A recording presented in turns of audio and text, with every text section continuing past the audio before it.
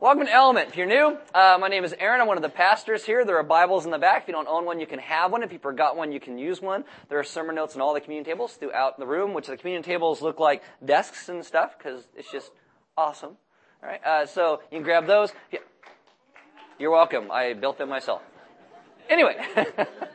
If you have a smartphone, you download an app. It's called YouVersion. Click on Live and Use Version. It'll bring us up by GPS in your smartphone. You go to the sermon notes and the verses and all the stuff that goes along with it. Now, a couple things. I thought I would just let you guys figure things out as the month goes on. You can look around the room at all the little things that are here, but apparently I'm supposed to point these things out to you. We destroyed a piano for these trees. There's actually piano keys and stuff strung. All these are actually pieces out of a piano, which will make a lot more sense to you come Christmas. That's cool. All right. Bring your piano over anytime. We will rip it apart. You're welcome. There's a whole bunch of stuff up on the shelves. You can look through them. I actually brought my sock monkey from home this morning right there. Oh, how nice. Over here I got my John Calvin bobblehead with the Cylon, with his arm around him. Anybody watching BSG? Yes, in the back row. You and me. That's why they took it off the air. Because only we were watching it. Okay, one thing before we begin, and that is this. And we're not irritated about that.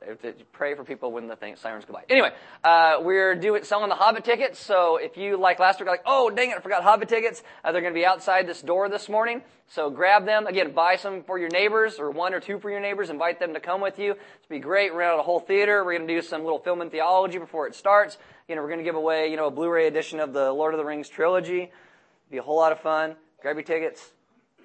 Did I say that? Grab your tickets? Again, if you don't grab your tickets, I'm going to be in a lot of trouble with our board because I conned them into this thing. So, pick up tickets. Dag nabbit, don't make me come after you. All right, I want you to stay on there reading God's Word. We'll get started.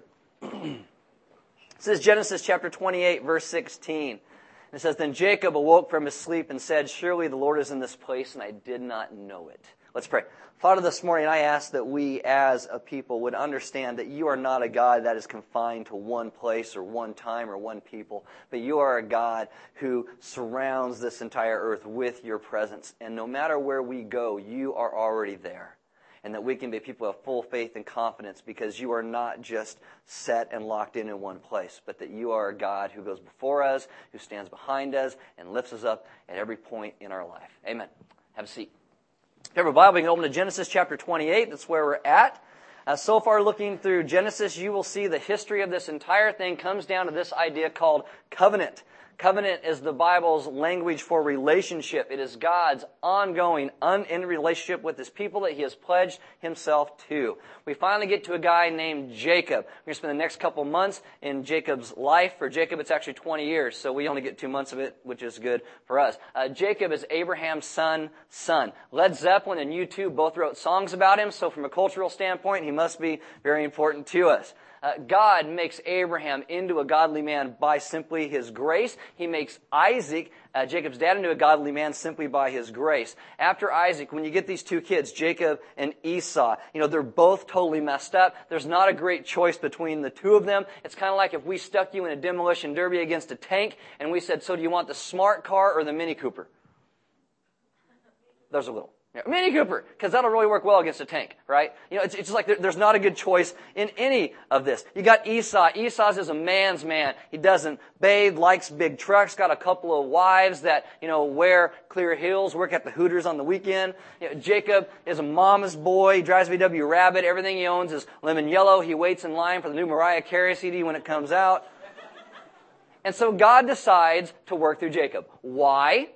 Grace. Simply grace. But up to this point, the only thing Jacob is good at is lying. That doesn't make a good patriarch of the faith. The only thing you're good at is lying. And so eventually, Jacob gets his name changed to Israel. An entire country comes out of this guy. But how does God change him? That's again what we'll look at over the next few weeks. But right now, Jacob is a total loser. He is a spoiled brat, rich kid from a believing family. So we're going to read our section in Genesis, and then we're going to talk about all these things that come after it, because I want to help you get the idea of saved and faith and what that looks like in the midst of it. So Genesis 28, starting in verse 10, which is where we left off last week. It says, Jacob left Beersheba and went toward Haran. Now, why is Jacob leaving home?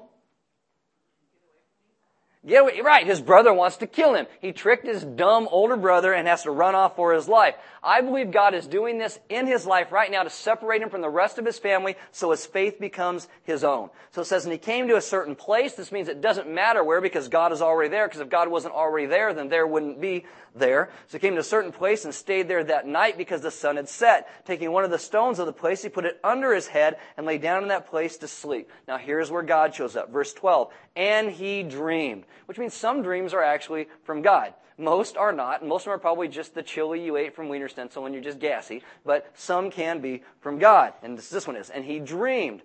This is good. And behold, there was a ladder set up on the earth, and the top it reached to heaven, and behold, the angels of God were ascending and descending on it. And behold, the Lord stood above it, so God is standing, and said, I am the Lord. See, where Jacob's going, there's a lot of pagan gods in all these places, and God says, I am the only God. It is me, God, period. The God of Abraham, your father, and the God of Isaac, the land on which you lie, I will give to you and to your offspring. Your offspring shall be like the dust of the earth, and you shall spread abroad to the west and to the east and to the north and to the south. Now, Jacob's not married yet, so God's making a promise as a wife and a whole lot of kids, which next week you see gets very, very messy and funny along the way. And in you and your offspring shall all the families of the earth be blessed. Verse 15. Behold, I am with you. This is the great promise of God. It's a great promise for Jacob because at this point no one is with him because nobody wants to be. I am with you and will keep you wherever you go. Again, God is not stuck in one place and will bring you back to this land. It eventually takes 20 years for this to happen. For I will not leave you until I have done what I have promised you. The question is, does Jacob deserve any of this? Is this on? Really? No. The answer is no. This is simply grace that God does this. Verse 16. Then Jacob awoke from his sleep and said, surely the Lord is in this place, and I did not know it. And he was afraid because he's finally starting to get some theology and said, and when he gets theology, he goes totally 80s for some reason, how awesome is this place? This is none other than the house of God, and this is the gate of heaven. So clearly he's got a ways to go in his theology. So early in the morning, Jacob took the stone that he had put under his head and set it up for a pillar and poured oil on top of it. Now a lot of people say, what's he doing here? What's going on? Well, this is what's called a stone of remembrance. To make him remember, this is the place where God showed up, where God loved him, that God revealed himself to him. We sing this song in church. It's called Come Thou Fount. The second verse and it says, Here I raise my Ebenezer, hither by thy help I come. That's not like a Christmas, oh, Ebenezer Scrooge. That's not what that means. Ebenezer was this thing the Israelites set up. They were Ebenezer stones. These are the place where God showed up, where God helped me, where God took me to where he needed me to be. And so when you sing this song, Here I raise my Ebenezer, hither by thy help I come, our lives are meant to be a testimony to what God has done in them. Our lives are stones of help. We are Ebenezer stones. And so here he sets up a literal stone that does this, and he pours oil on top of this. Now, verse 19, he called the name of that place Bethel, but the name of the city was Luz at the first. Then Jacob made a vow, saying, so he makes a vow, he prays, and he starts with a terrible word when you pray. This is the word if. If. He doesn't trust God's goodness. And Christians do this all the time, especially like these college Christians are like, God, if you don't let her be pregnant, then I promise I will go live on a hill and be a monk forever. Right? Oh, Jesus, I know I shouldn't date him because he's on drugs and he can't read, but if you save him, I will give you 10% of all of his drug money. We do this all the time, right? All these ifs we throw with God. And he says, if God will be with me. Now, what did God just say?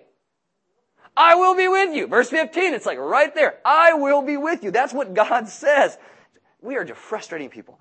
And will keep me safe in this way that I go, and will give me bread to eat and clothing to wear. It's like, dear Santa can have an Xbox and a pony, so that I come again to my Father's house in peace, then the Lord shall be my God. I mean, really, God, if you do all this, then you can be my God. Like it's such a great deal for God to get Jacob. I mean, seriously, where else is God going to find an unemployed, homeless, mama's boy loser who rips off blind old men? Where is he going to find one? Other than America, obviously, but where else is he going to get one of those? Guys, I'll tell you, some of us are like this all the time. We think God is so lucky to get us. Oh, yeah, boy, man, if God just gets a hold of me, I'll give so much to him. No, we are lucky that God actually wants us. We're supposed to be a humble people. We don't deserve grace. We get grace. We need him, period. And so we should laugh at Jacob and then realize we're exactly like him. Pride is bad, humility is good. It says, and the Lord shall be my God, and the stone which I have set up for a pillar shall be God's house. Again, he's got a long ways to go. And all of that you give me, I will give a full tenth to you. So here's Jacob in his life. He gets to this point, God shows up. Now, This is why I tell you that salvation is always about God. God has sought Jacob here. God has loved Jacob here. Salvation is in God's hands. Paul reminds us in Ephesians 2:8 and 9, "For by grace you have been saved through faith, and this not your own doing is the gift of God, not a result of works, that no one may boast." We have grace. We have faith by a gift of God. It all is grace. And it sounds very simple when you read it, but it actually turns out there's tons of arguments inside and outside the church because of it and the whole nature of what faith is. A number of years ago, in response to this idea that you're saved by grace alone, through faith, one group of people comes along and they say, well, you can't earn being saved, but we don't want cheap grace. And so you can't just say, I want Jesus to be my Savior, but you got to say, I want Him to be my Lord as well. And so saving faith would include an intention to follow Jesus as Lord. This idea is called Lordship Salvation. The idea that it includes the intention to follow Jesus as Lord. So another group comes along from the other side of this and says, well, you can't say that because that's adding, works to your faith. And we're saved by grace alone. We receive faith, when we believe, and that's what saves. And so the one group looks at the other group, the Lordship Salvation people, and says, you're into works righteousness. And the works righteousness looks at the other people, and they say, well, you're into cheap grace. So who's right on this? This is why you come to Element, because I just step my foot in the middle of all of it and tell you what I think, because I'm right. Okay, here's the deal. I think they're both wrong. Okay, now before you get all mad at me and storm out of this place and leave Matt Markstone. Matt's in my GC, it's okay. I know where he lives. I'm good. So, before you get all mad at me, I think there's a whole problem in this debate. It's not where the two sides disagree. I think it's actually over a keyword that both of them define incorrectly. But this definition has gotten so entrenched, and as everybody assumes we think we know what it means without even thinking about what it means. And that is the word saved. What does it mean to be saved? I mean, God sought Jacob. God saved Jacob. He sought him out. See, I think the debate in this, essentially both sides of this are defining being saved as having met the minimal requirements of God. So the whole fight comes down to essentially just how much are you not allowed to follow Jesus and actually still be considered saved.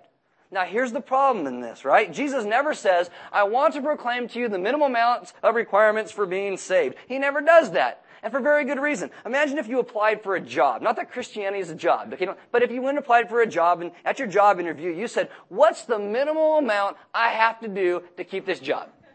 I know some of you feel like you want to do that at a job interview, but you say that. Are you going to get the job? No, you're not going to get the job. At Easter, I talked to you guys about heaven, and I told you heaven is not the kind of place, this eternity with God, that any of us wants to be if you just want to do the minimum. It's not like the post office. Sorry, Kim Simpson, if you're in the room, by the way.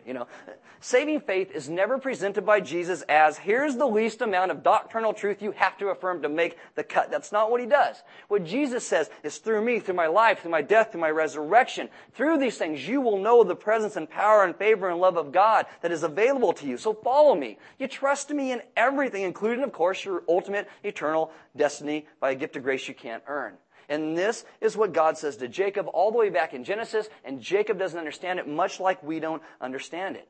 Saving faith is this idea of this posture of total dependence, complete trust that enables us to receive eternal life from God, real life.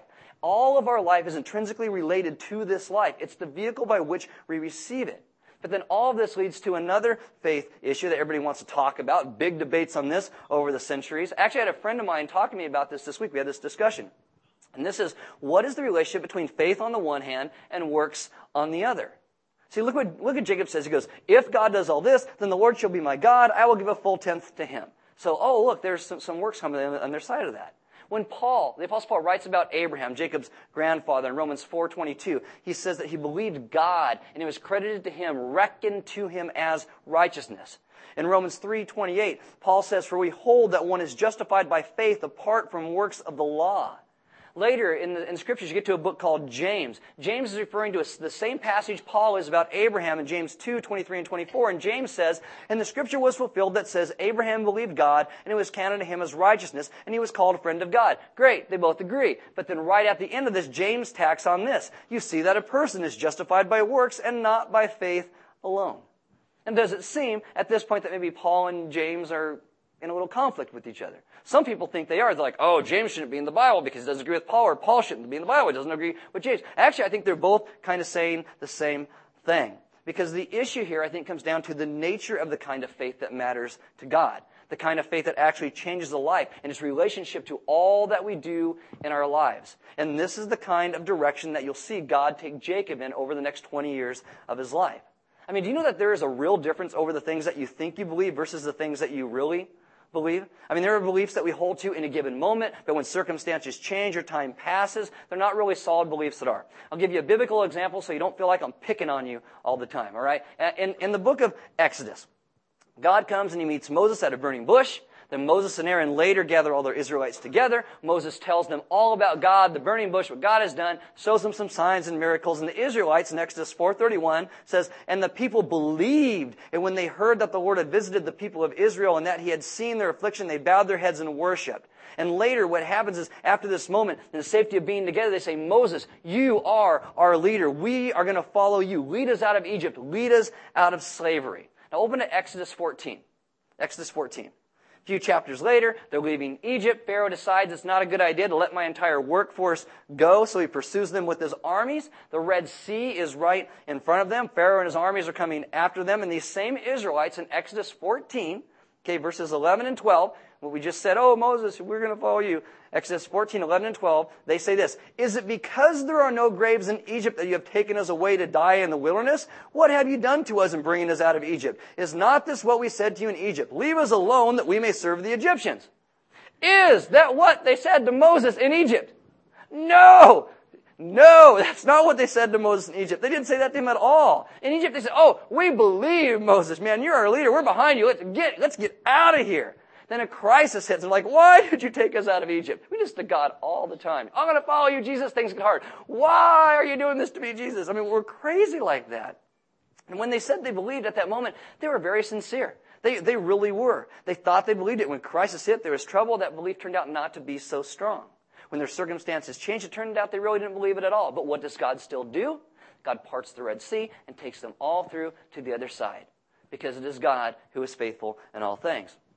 Now, this goes on in our lives all the time, way more than you think. For example, if you were to ask me, I would tell you that I think a marriage is a partnership between a man and a woman. I mean, we should be equally serving each other and loving each other. And this goes to like household duties around the house. But, around my house, I find myself doing a lot more household duties than my wife does. I also lie a lot, too, all right? Because she actually does a lot more. Okay, whatever. All right. That was a bad joke. Okay, so how about this? Okay, Jesus says it's more blessed to give than to receive, that we are supposed to be servants. So we come to a Sunday morning service and, or to a gospel community. We open up the Bible and say, yeah, I believe that. We're supposed to be people involved in service. Then why is it like pulling teeth to get people to volunteer half the time? I mean, we talk about children's ministry on a Sunday morning. Easiest place to start getting involved. Once a month, once every other month. That's all it takes. Be like, oh, I'm not going to do that. They're kids. They'll kill me. They're not going to kill you. You were one once. You're going to be okay. And seriously, we want every gospel community to have a missional focus where they are reaching out to the community around them, where they're serving people around them. And yet some of our gospel communities still don't have a missional focus. And you need to get one. That's the point. We say, oh yeah, we believe that, but do we really?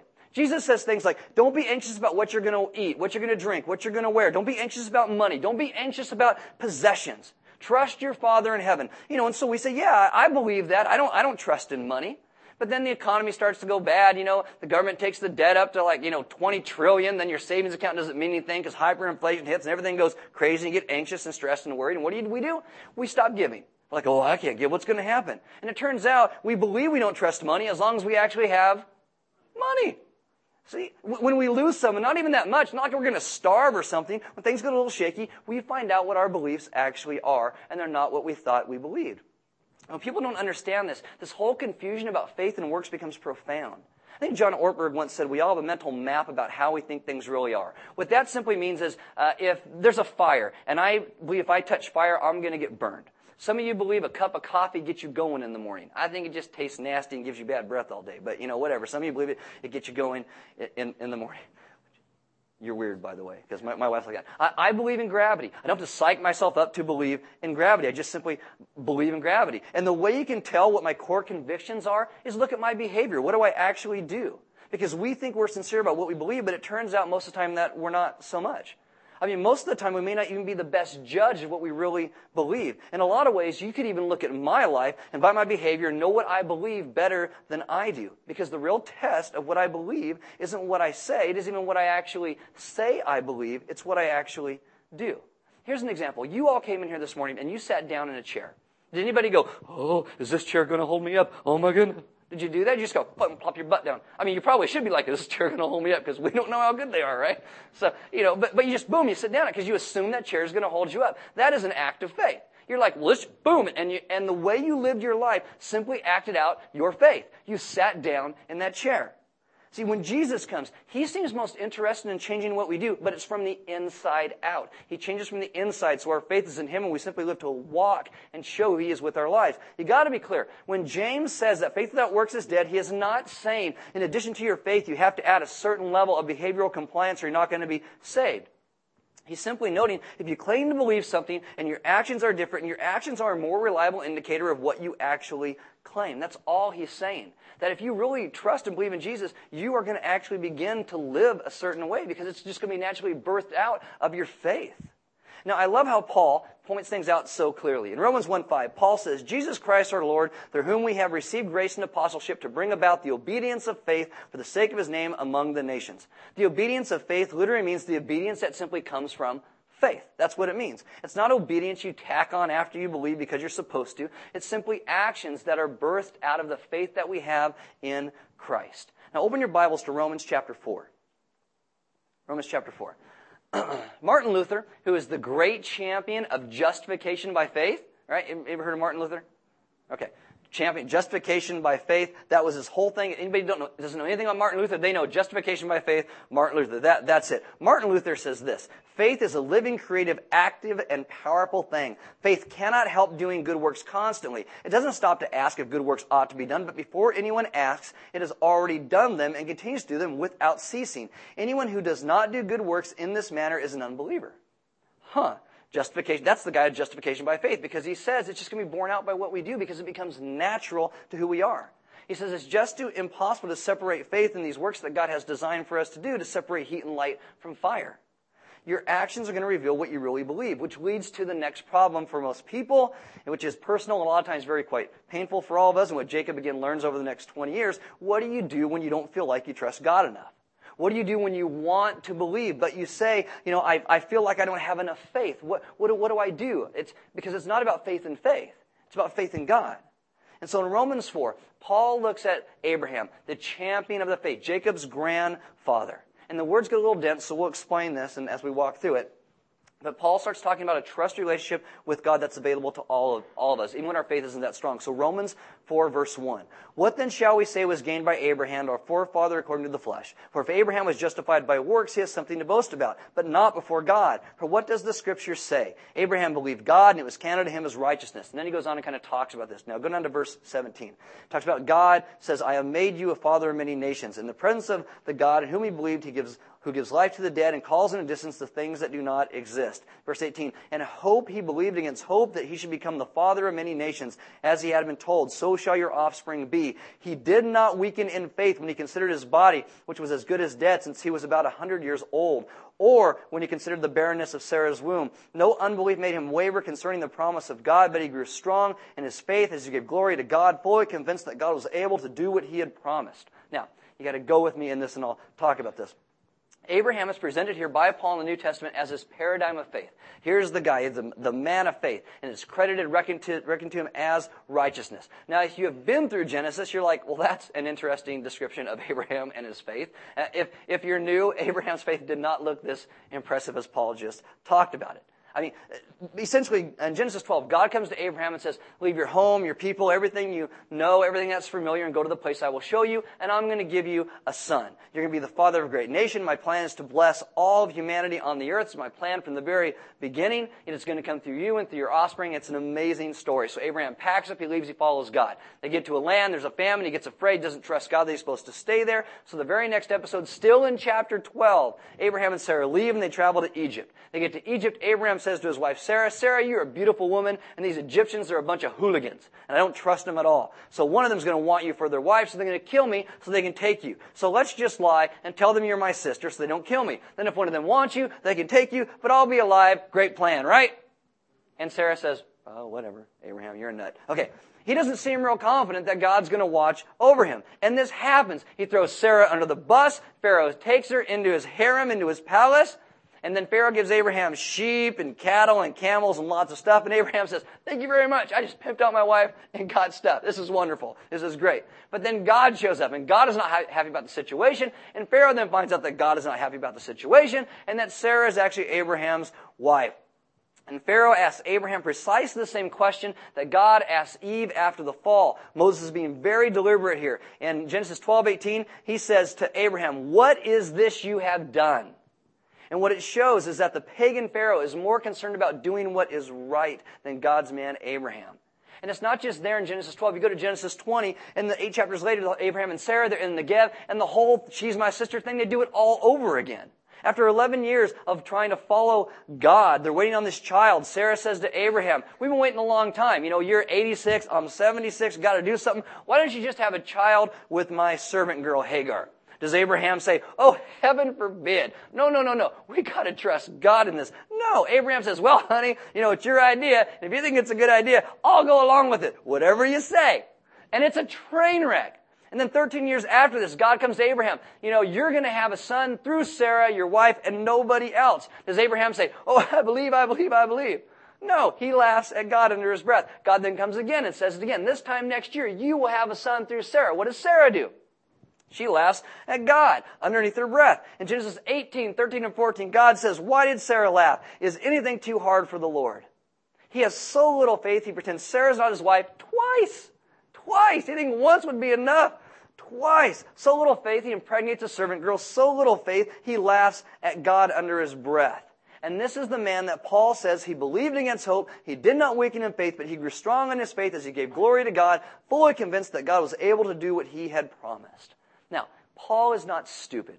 Paul is a rabbi. He knows this story backwards and forwards better than you and I will ever know this. And Paul never shies away from pointing out the stupidity of the people who follow God. So what's Paul's thinking? Well, what you have to understand is this. And you enter into Abraham's world. When Abraham says yes to God, he's starting from absolute scratch. There's no Old Testament, no New Testament, no Bible. How many 10 Commandments does he know? 0, because there aren't any at all. And so there's no Moses, no Mount Sinai, no law, no temple, no priest, no David, no Psalms, no sacrifices. He knows exactly 0 Bible stories because he didn't grow up with any, so he's never really heard any. He doesn't know Yahweh, Jehovah, the Lord God. He doesn't know this. He has 0 information. And he was also raised in a brutal, superstitious society. When Joshua speaks to the Israelites, many years after this, in Joshua 24:2, Joshua says, long ago your fathers lived beyond the Euphrates, Terah, the father of Abraham and Nahor, and they served other gods. In other words, Abraham's brought up like everybody else, a pagan and a holy pagan world. And as far as we know, when God shows up in Genesis 12, it's the first inkling that he has there's a living, all-powerful, good, and personal God. And God says the first thing to him in Genesis 12, go from your country, your people, your father's household to the land I will show you. Not a whole lot of information there. But the key is Genesis 12:4. It says, so Abraham went as the Lord had told him. You know what Abraham did? He sat down in the chair. That's what he did. He said, okay, I'm going to trust you. And all of a sudden, he just said, I'll follow. And he starts following because it became a natural outcropping of his faith. And yes, he falls a lot. And Abraham is deliberately not presented in the Old Testament as a brilliant spiritual genius who brings about the concept of ethical monotheism. He's just a dude. He's full of ignorance and confusion and superstition and cowardice and passivity. But why is his faith so strong? Number 1, because of grace. And number 2, because he left and waited for God. He said, I will follow. Even when I fall down, I'm going to get back up and I'm going to look at you and I'm going to trust you. Yes, I make dumb decisions all the time, but you are the God who saved me. And he waits for a son that only God can bring because he's not in denial about the fact there's nothing he could do. That's why Paul says he faced the fact that his body was as good as dead. He's an old man, old wife, an old body. There's no pharmaceutical company making Viagra to help him out. He just, but he doesn't allow his life to be determined by what's possible through merely human power. He's completely dependent on God. Because the story does not depend on Abraham's certainty or, as you see through it, even his actions. It depends on God. See, Abraham doesn't say, oh, Sarah, we just got to believe God. We got to have a little more faith. We just got to claim the promise. No, because the hero of the story isn't Abraham. The hero of the story is God. And when you look at this, Abraham's dad, Terah, might even had stronger faith in all of his false wrong gods, but he placed his faith in the wrong gods. The main thing Abraham got right is that he didn't go back to Ur. He didn't fall down and say, okay, well, I'm just done, and then go back to everything he knew before. When he fell down, God lifts him up, and he follows God. It's a natural outcropping of his faith. And he stayed where God told him to go. In other words, what you need to do is put your little faith in the big God, then big faith in a little God, because it's not about the size of your faith, it's about the size of your God. And our God is all-powerful, all-encompassing, all good. I love how Timothy Keller talks about this. He talks about when the Israelites are escaping Egypt, and they come to the Red Sea, and Pharaoh's chasing after them, and God puts a wall of water on the right and a wall of water on the left, and they walk through on dry ground. Timothy Keller says this. He says, some of them, because human nature is this way, are probably loving it. Some of them are saying, in your face, Pharaoh, eat your heart out. And some of them are a little more timid, and some of them are saying, we're all going to die, we're all going to die, we're all going to die. Oh my goodness, I'm going to die. They did not all have equal faith, but they were all equally saved, because it's not the quality of your faith that saves you, it's the object of your faith that saves you. That's the good news, and that is saving faith. This is why in Romans 4, Paul wedges his description of God in the middle of all this. He says, the God who gives life to the dead and calls into existence the things that do not exist. James Dunn writes, the character of Abraham's faith is determined by the character of the God in whom he believed. That is what's important. It is this God who shows up to Jacob in his imperfect backwards faith, and eventually, after 20 years, will lead him back home. See, Abraham has a son named Isaac that God promised. Isaac has a son named Jacob. Jacob has a son named Judah that leads to this tribe of Judah that points to Jesus, who is the author and perfecter of our faith. And there has never been, there never will be anyone like Jesus. His teaching about how things really are, his life, his death on a cross, his sacrifice, his love, his resurrection. There's never been anybody like him. And so, when we start the beginning of Jacob's journey here, what I would like you guys to do this week is simply walk by faith. That's what I want you to do. I do not want you to worry about whether you have enough faith. And I want you to focus on the quality of your faith. What I want you guys to do this week and for the Christmas season, because we're just walking into Advent right now, is focus on the object of your faith. Who is Jesus? This is why when Eric talked at the very beginning, he said, we're all about Jesus. That's who we are. Guys, we have one drum and one sound that we beat, and it's boom, Jesus, boom, Jesus, boom. We're just about Jesus. That's all we are. And so this week, if you could, just make it a Jesus week. Make it a Jesus month. Make it a Jesus life. Where you stop focusing so much on, do I have enough faith? Do I have that? Where you just focus on Christ. Because when that happens, you naturally begin to follow and live, and our lives become completely different. Because our story is like Abraham's and Jacob's. It does not depend so much on our certainty. It depends on our God and His grace. That's what it depends on. Paul ends Romans 4 like this, verses 22 to 25. He says, that is why his faith was counted to him as righteousness, but the words it was counted to him were not written for his sake alone, but for ours also. It will be counted to us who believe in him who raised from the dead, Jesus Christ our Lord, who is delivered up for our trespasses and raised for our justification. It will be counted to us who believe in him as well. That is what is. This is a great God, and salvation depends upon him, and that is faith, and that is saved, and that is following Christ. Because when you focus on Jesus, you sit down, so to speak. You trust him enough that you actually begin to live and walk a life that mirrors who he is in it. Because that is where our faith rests, and that is what people begin to see. Now, there's going to be some deacons and elders in the back this morning. If you have never trusted Christ with your life, today is the best day to do that. And if you don't do it today, then tomorrow is the best day to do that. Whatever day you're at, if you've never trusted Christ, this is the best day to do it. And you focus on Jesus. Because again, it's not about the quantity or the quality. It is about the God in whom you believe. And we believe in Christ, the author and perfecter of our faith.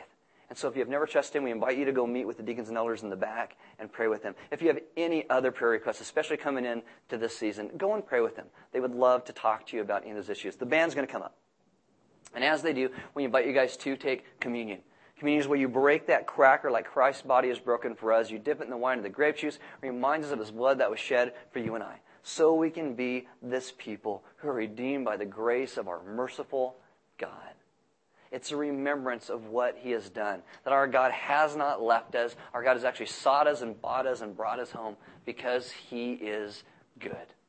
There are offering boxes on the side wall in the back. We give because God gave so much to us. Giving is simply then part of our worship, so you have that opportunity every single week. And there's some food and stuff in the back. So go back there and grab some food, meet some other people. Because again, it's this fellowship of community that God brings us back into together as we walk this life of faith, and we encourage one another to focus on Jesus. And live and love and follow him so everybody knows who he is. Because he is God and he is should be glorified in our lives, and He is good. He is good. Also, grab a Hobbit ticket. We'll go hang out together and watch Furry Feet. It'd be fun, too. Jesus loves hobbits. Right? Guys, seriously, if I can encourage you in one thing through this Christmas season, focus on Jesus and Him alone, because that will bring about everything you're hoping for in your life and everything that God wants to bring into it. Jesus first. Everything else comes after that. Let's pray. Father, this morning, I ask that we would be a people who understand faith, and that we would have this faith in You that essentially has us live in a way that You are honored and glorified by what we do, because it's natural. It's not something we force ourselves into. It's an outcropping of this graciousness and goodness that we believe in You, that You have saved us and You have brought us home, that it does not depend on our desire, not depend on our effort, but depends upon Your mercy as our God. And so, Jesus, we thank You for being the author and perfecter of our faith. And I ask that we would be those who in turn begin to walk by faith. Not focused again on our quantity or our quality, but focused on our faith upon You as our great God who has sought us and saved us. And that in that we become a very humble people who would point everyone to who You are and what You have done and the great mercy that is shown to us at Your cross and at Your resurrection. And most importantly, we'd become a people who glorify You first in our lives. That we would not be about ourselves, we would be about You and Your life and Your grace. And our lives would then show that great grace that You have bestowed upon us to those around us. Father, be honored by the things that we say and the things that we do, because You have first loved us. Even though we have not been deserving, You have still saved us. And we cannot be more thankful, but we could be a lot more humble. So teach us to be humble and teach us to walk by faith. We ask these things in Your Son's gracious and good name. Amen.